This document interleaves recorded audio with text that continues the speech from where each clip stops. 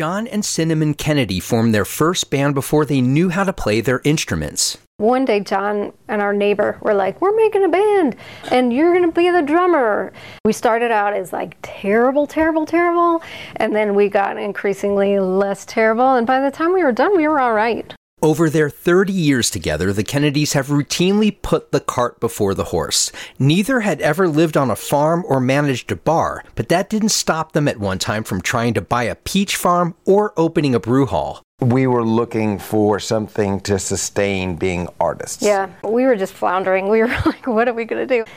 And I thought if we were selling something tangible like beer, I was like, oh, that's totally going to work. But it fell through, and in hindsight, we would have been the worst bar owners ever. Why do you say that? Oh, we just don't have any business sense. Yeah, very glad that didn't work out. The Kennedys are far more committed to their latest cause, preventing deaths by drug overdoses, particularly among musicians.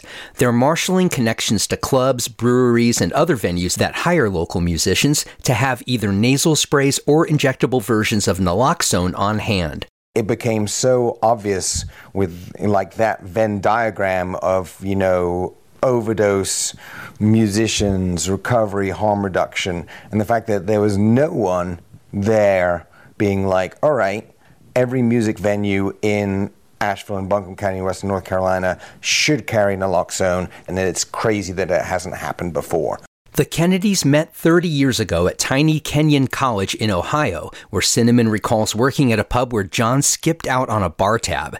They wanted to be writers, moved to New York, launched a literary journal, and took writing courses at New York University. I guess there's a point around maybe at 40 when what we talked about and shared was no longer, I think, literature or books or novels or documentaries or anything like that. It was always like music still, like, what's the next song? Have you heard this song? Hey, I just heard this song. Like, you should check out the song. We just found ourselves, at least for me, always talking about music, until it became like the most prevalent art form between us.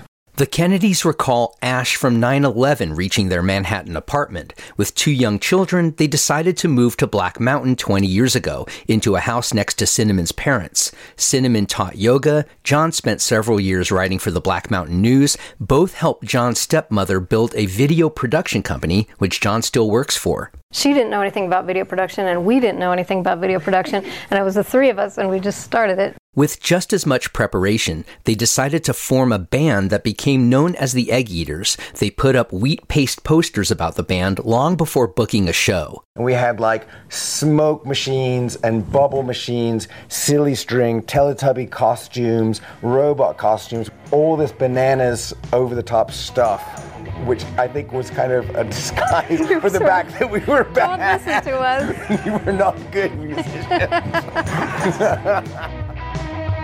Do you think you have enough? When they come with back the cash, get down on your knees.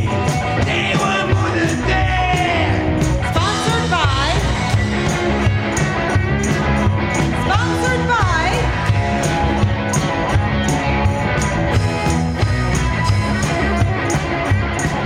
With John on rhythm guitar and Cinnamon behind the drums, the Egg Eaters wound up playing about 100 gigs in and around Asheville over 8 years. In the beginning, I thought that was an asset. Oh, yeah, I did, because we were like, we're the worst band you've ever heard. And people were like, yes, you are. Being bad was easy. And like towards the middle, when we got to be like kind of not good but not bad, that was tough. When we got good, the members of the band all were like, well, it should sound like this or it should sound like this. Everybody had different opinions about the music. And it was important. John Kennedy said the overdosing issue hit close to home in 2010 when he rode in an ambulance with a brother who had overdosed. The Kennedys noticed overdoses growing in the local music community and decided to become practical activists, declaring themselves agnostic on drug use itself. As a nonprofit called Musicians for Overdose Prevention, they raise money through grants and grassroots fundraising for the naloxone kits, which can cost about $80 a piece. So far, they've distributed more than 300. Among the musicians that we know, I'm pretty sure that most of them know someone who's died and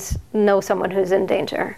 And so that's why we're doing this, for those people who are just so worried about their friends.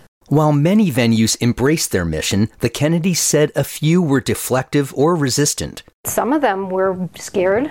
Some of them didn't return our calls. or our emails. They don't want people to think that people are doing drugs in their establishment. I think it came down to a public image thing. The Kennedys are now 190 episodes into a podcast called Holy Crap Records, which is devoted to underground music, and they're releasing compilation albums under the same name.